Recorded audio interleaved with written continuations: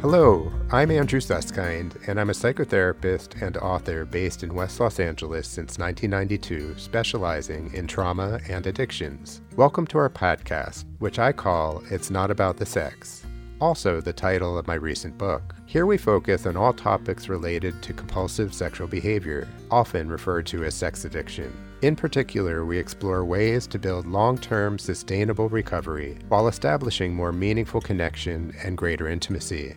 Our intention is to offer fresh viewpoints, brand new perspectives, and practical user-friendly tools toward living a more deeply connected life. Let's get started.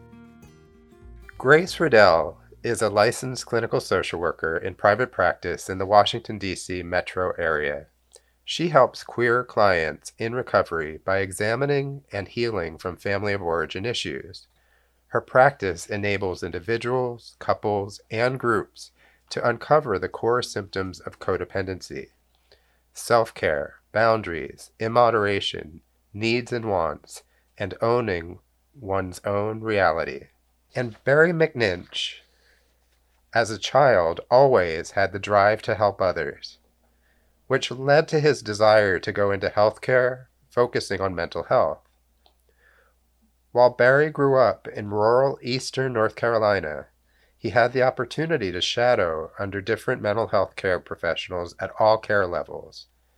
During this experience, he witnessed a disconnection between the clients and access to appropriate clinical services. Identifying these underserved populations, Barry observed how they navigated obstacles created from the societal stigmas towards identifying the need for mental health services. From this moment, Barry gained a passion for developing and connecting people with quality services while educating people on the necessity of mental health advocacy. Throughout his education and professional career, Barry has experience with program development, program operations, and clinical outreach. He also had the opportunity to collaborate on a startup team that developed intensive outpatient programs and partial hospitalization programs. Clinically, he specializes in serving the LGBTQIA, substance abuse disorder, and eating disorder communities, also in the Washington, D.C. metro area. So welcome, Grace and Barry. It's always fun to have a bi-coastal experience, and I'm always excited to have a chance to dialogue with someone I've known for many years, but really haven't had the chance to go in depth with some of what your practice means to you and how it's developed through the years. And Grace and I have known each other through the American Group Psychotherapy Association for many years, and I'm just meeting Barry for the first time, and I'm just so glad to have you both with us today. Thank you. It's great to be here. It's great to have you here.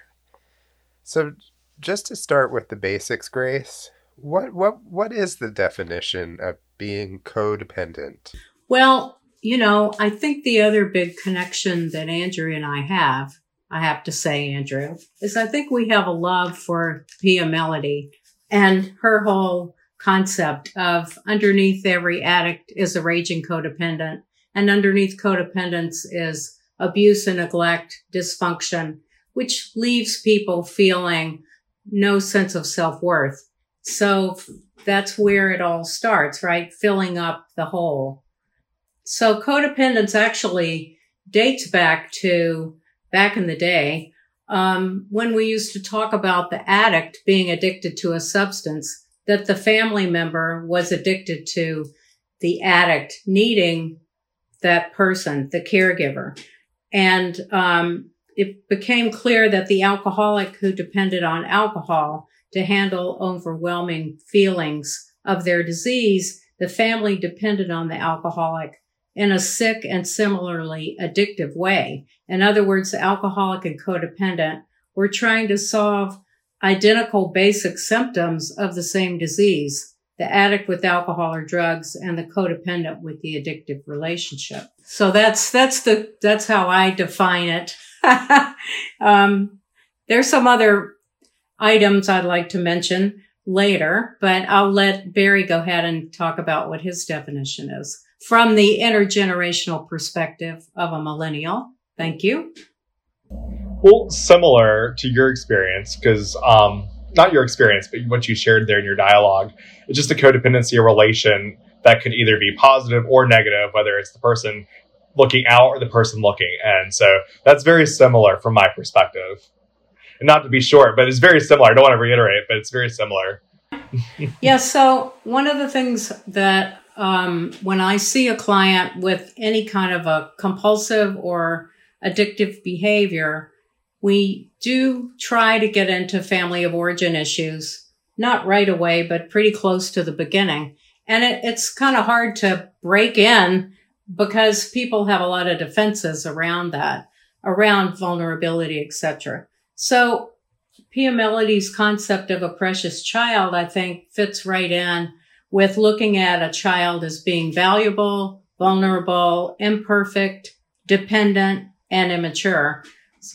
So consequently, the 5 core symptoms of codependence are people having difficulty experiencing an appropriate level of self-esteem, difficulty setting functional boundaries, which is really about protecting and containing, and difficulty owning your own reality, which is more about imperfections and looking at your body, your thinking, and your behavior, difficulty acknowledging your needs and wants, and difficulty experiencing and expressing your reality moderately. So consequently, if you have an addictive behavior, it's going to be immoderate, usually. So these are the things that, in one of the groups I run, it's called Escaping Codependence. And this was, the idea was my millennial virtual secretary, who's really great at helping me shed some light on maybe new ways of looking at codependence. So, people in my group, it's a mixed gender group, and it's very interesting to hear people's perception of what their needs and wants are and what their difficulty of experiencing self-esteem issues. Anyway, basically, we talk about all these issues in my group, and they do keep popping up, but I'm interested in hearing Barry's side of this.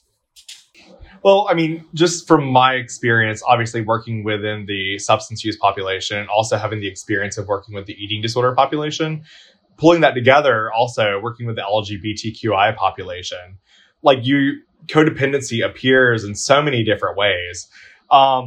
Especially, and I want to hone in a little bit on the LGBTQI population, because this is a population which I know, Grace, you've shared your experience of coming out and what it was like to be young and a lot or in the community, and also my experience, very different. But one thing that's held similar that I've seen from my experience, now granted, everyone's is a little bit different, but it's the different mask that LGBTQI person wears throughout their life. The mask they wear before they come out, when they come out, but also when they're working towards that place where they can truly be their authentic self.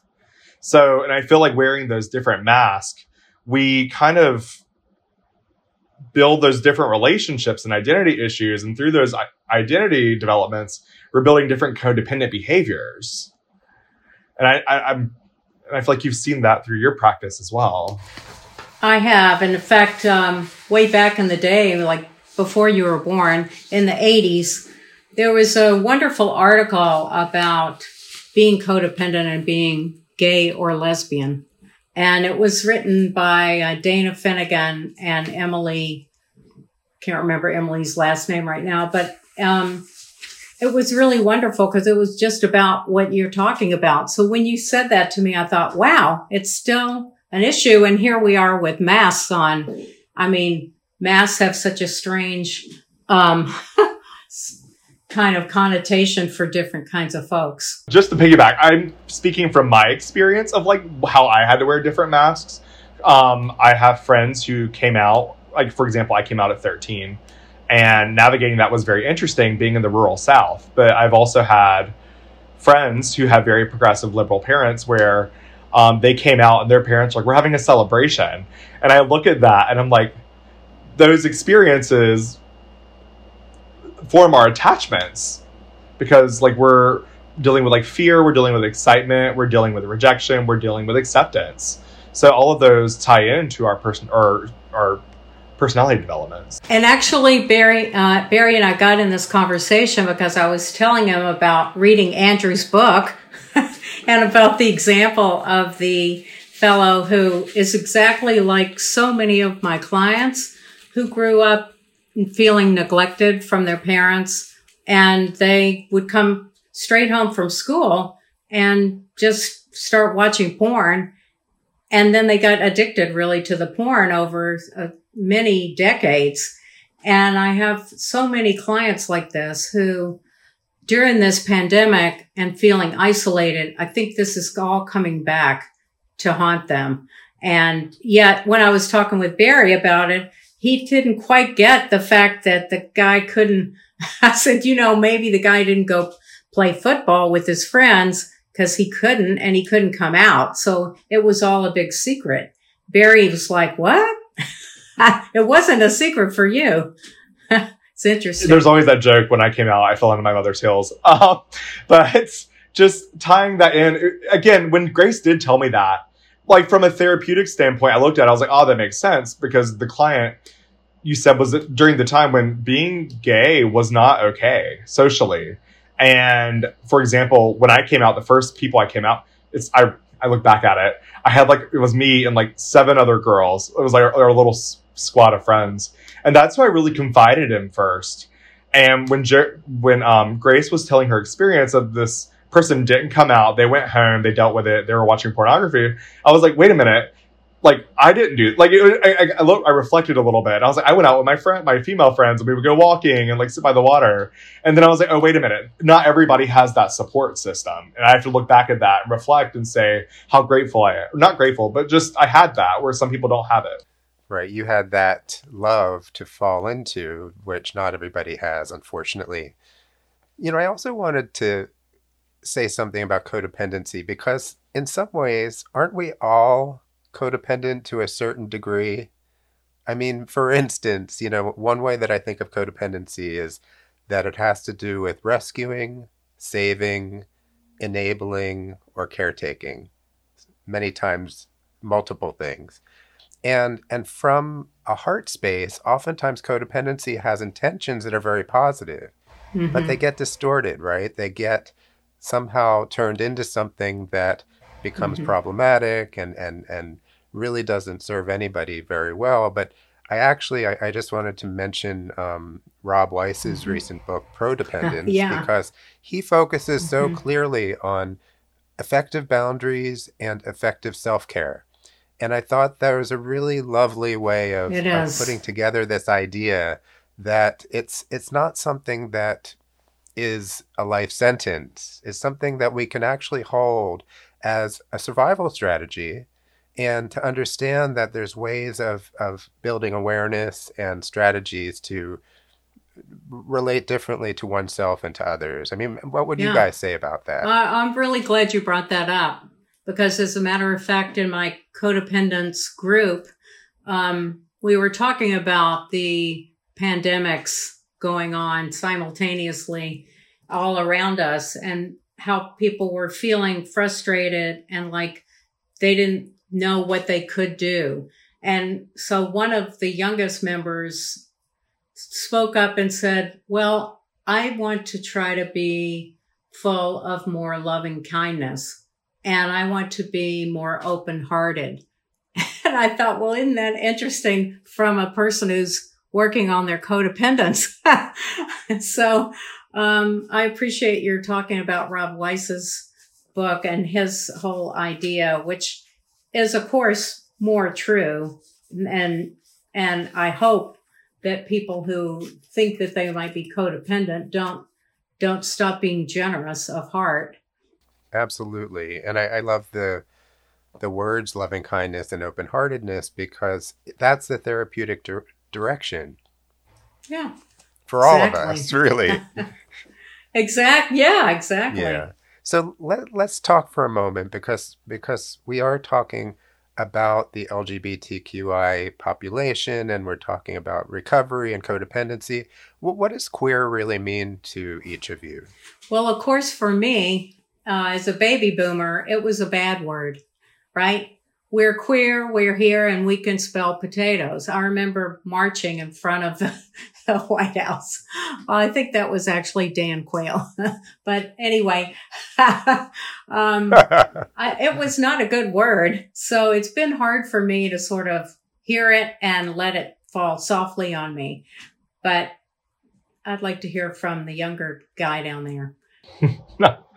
Well, I definitely, growing up, again, I grew up in the rural area of the South. I heard it often because my family was Southern Baptist. And I'm not saying we heard it in church, but a lot of them would speak under their breath, like, oh, he's queer. And it had a lot of negative, deep-seatedness. But it wasn't until I went to college when I saw I don't want to call it the current LGBTQIA movement of inclusivity. It was a word that I saw was being taken back and given power, a positive connotation. And it was all encompassing. It was an umbrella. And that's where it really truly opened my eyes of like, queer is a word that each of us have a different meaning to it. And it's interesting. I actually consulted or connected one of my friends, Becky Cohen, who does a lot of LGBTQ talks on informing programs and practitioners about appropriate pronouns for the trans population and like just having informed care in the continuum. And I was talking with Beck about this and I was like, Beck, what does this mean to you? And he was like, well, what does it mean to you? And I was like, well, reflecting on it, because it's one of those things like when you ask a question, you never expect somebody to like immediately, well, what does it mean to you? And when I thought of queer, I just thought it's a term that we're taking back. We're giving a positive meaning. When I think of queer, I think of it's all encompassing. So it could be a person who is trans. It could be a person who's non-binary. It could be a person who's pansexual. And then again, like there's so many ways you can break it down. You could be a gay male who has androgynous flair and you want to wear like, I don't know, like fun hats or like makeup. I mean, that's queer. Queer is a community that's all accepting and embracing. So it was funny because when Grace asked me that, I was like, it is negative, but I have like chosen to take it back. Now, granted, still day to day, I hear people using negative undertones, but it's one of those things where I'm going to push forward and make it positive. I've adopted it too, because I've been running what we used to call the lesbian group. It's no longer a lesbian group. It is, people change right in the middle of the group. I mean, I've had one person admit that they were trans and they came out. They haven't come out yet, but they are certainly heading in that direction. And so I'm going with the flow. I call it my queer women's group. I'm curious to know, Grace, how does that make you feel? Because like and again, I hate that's such a therapeutic question, but like, I'm just curious, like, because you had those negative I'll tell you what it makes me feel like. It makes me feel like I wish I had been born when you were born, because I think a lot of people who are gay, whether they're gay, lesbian, whatever, I mean, I can remember saying, oh, I'm not gay, I'm bisexual. And so we went through that period for a long period of time. And then people would say, well, you're selling out if you're calling yourself bisexual. You're not really being true to yourself. But now we're sort of back at the same loop of you fall in love with the person for the person, not because of whatever gender you are or whatever sexual orientation you are. You just are more open to whomever. That's the way the baby boomers started. Chiming in on that, it's interesting because I also was one of those people who first came out as bisexual, because in my community, it was easier to be bisexual than it was gay. And looking back at it, it's like, I regret doing that because I feel like there's a lot of stigma towards the bisexual population where it's like, oh, it's just a stepping stone, when in actuality, it's a true identity. So like looking back, I had a similar experience. Yeah. We'll see where things take us.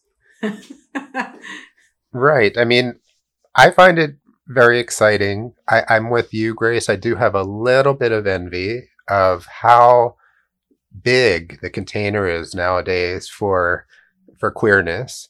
And one thing that I wanted to make sure our listening audience understood, because they don't get to see us, they get to hear us, is that Grace and I are baby boomers. So we're from a particular generation. And Barry, what would you call your particular I fall in the millennial generation bracket? Okay. Elder millennial, I suppose. So we're a few decades. Yeah. Exactly.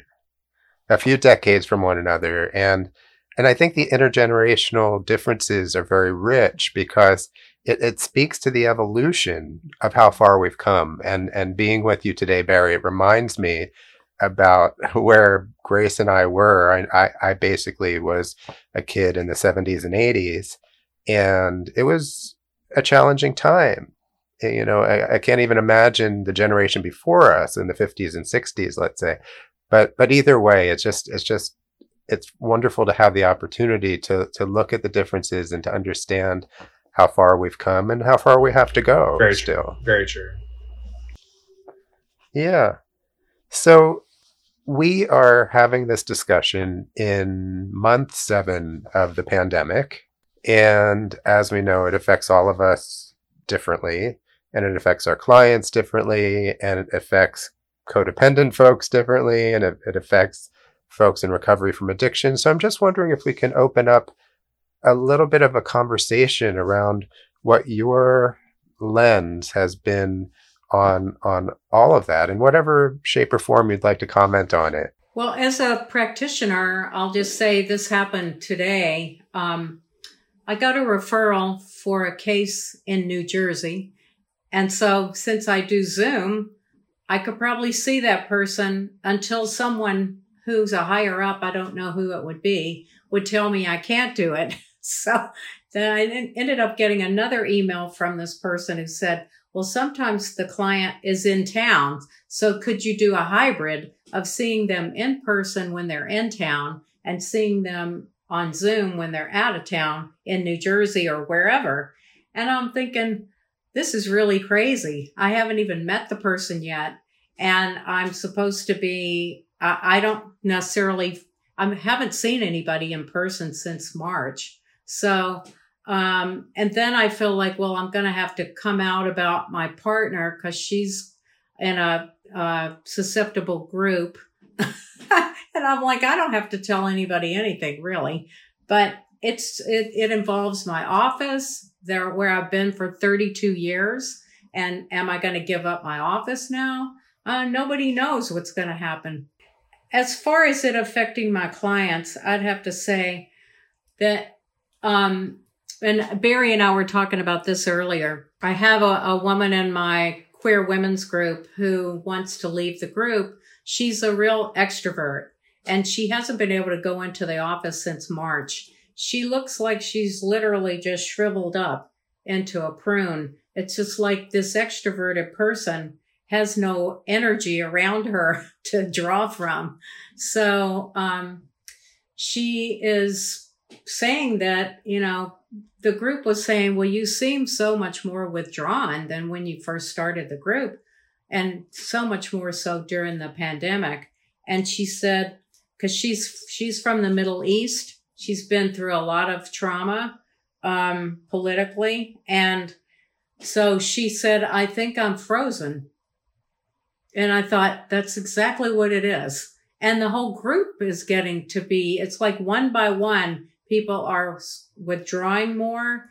And just like the New York Times article on being socially awkward is happening to everybody, I think my group is going through that experience. And thank God we're talking about it. I feel like with Grace, from groups I've ran, it's like I'm seeing polyvagal theory 101 happening, where it's like people are going like they're Vegas. Again, we're neurophysiologically developed as mammals to thrive on connection.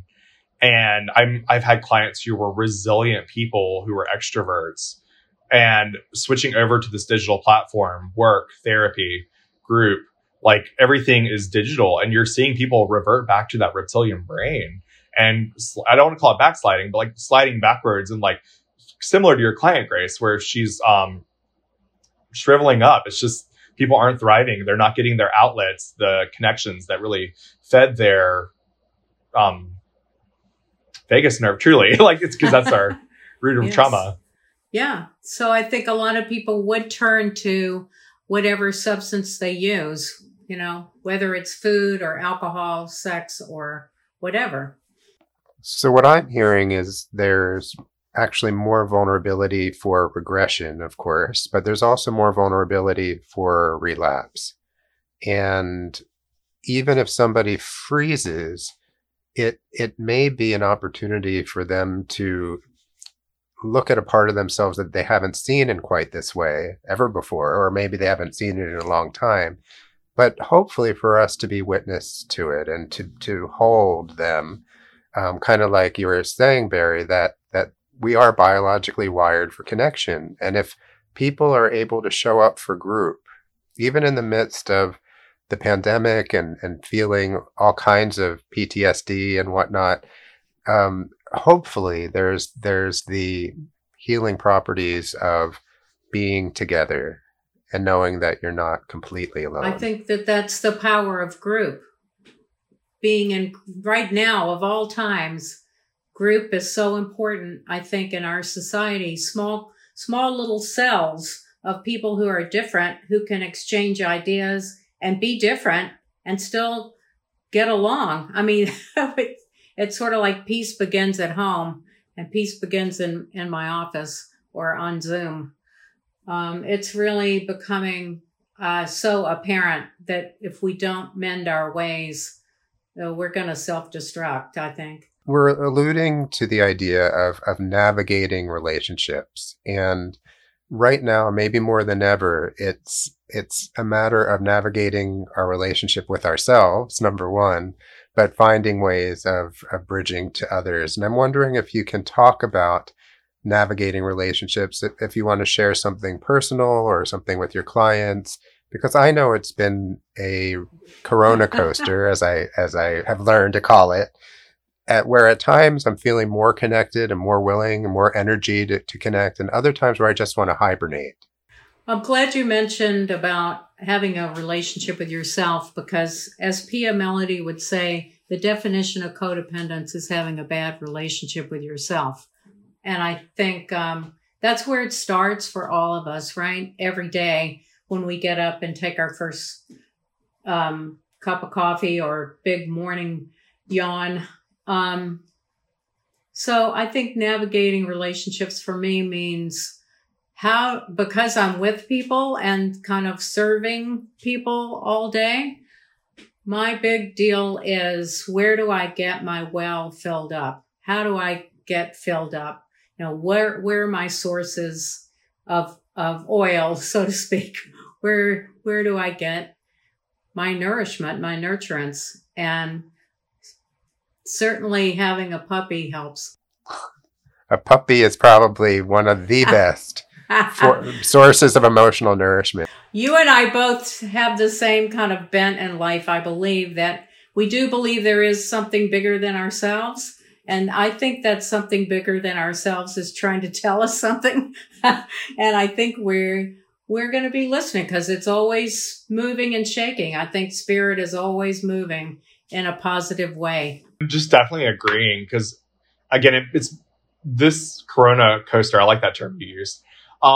It's making us really reevaluate what our supports are. And because whereas before, like, oh, I'm going to go hang out with friends, I'm going to go for a run. Like, our supports are very different, and we're navigating our relationships. We're navigating our lives in uncharted waters. So just finding those outlets to really fill our cup are really important. So just reiterating what Grace is saying. I like that term Corona coaster and how we're refilling our cup. I'm going to steal that. I was going to say before that I really hope that our time together today can be a form of emotional nourishment, because sometimes when we're sitting in front of the screen all day, seeing clients, leading groups, etc., it's one thing, but this is a little different energy. We get to have this conversation, and I know as I sit here, I'm feeling stimulated and interested. And of course, with you, Grace, we have history together, so there's a warm fuzzy that goes along with that as well. And before I forget, I wanted to come back to Pia Mellody because I'm not sure all of our listening audience knows who Pia is. And in a nutshell, and you could add to this, Grace, but Pia Mellody was with the Meadows for 30 plus years, and actually longer, I believe, and developed a relational model that they used at the Meadows in Wickenburg, Arizona for decades. And it's really a gold standard of understanding childhood patterns and working on ways to create more functional relationships. She calls it the functional adult.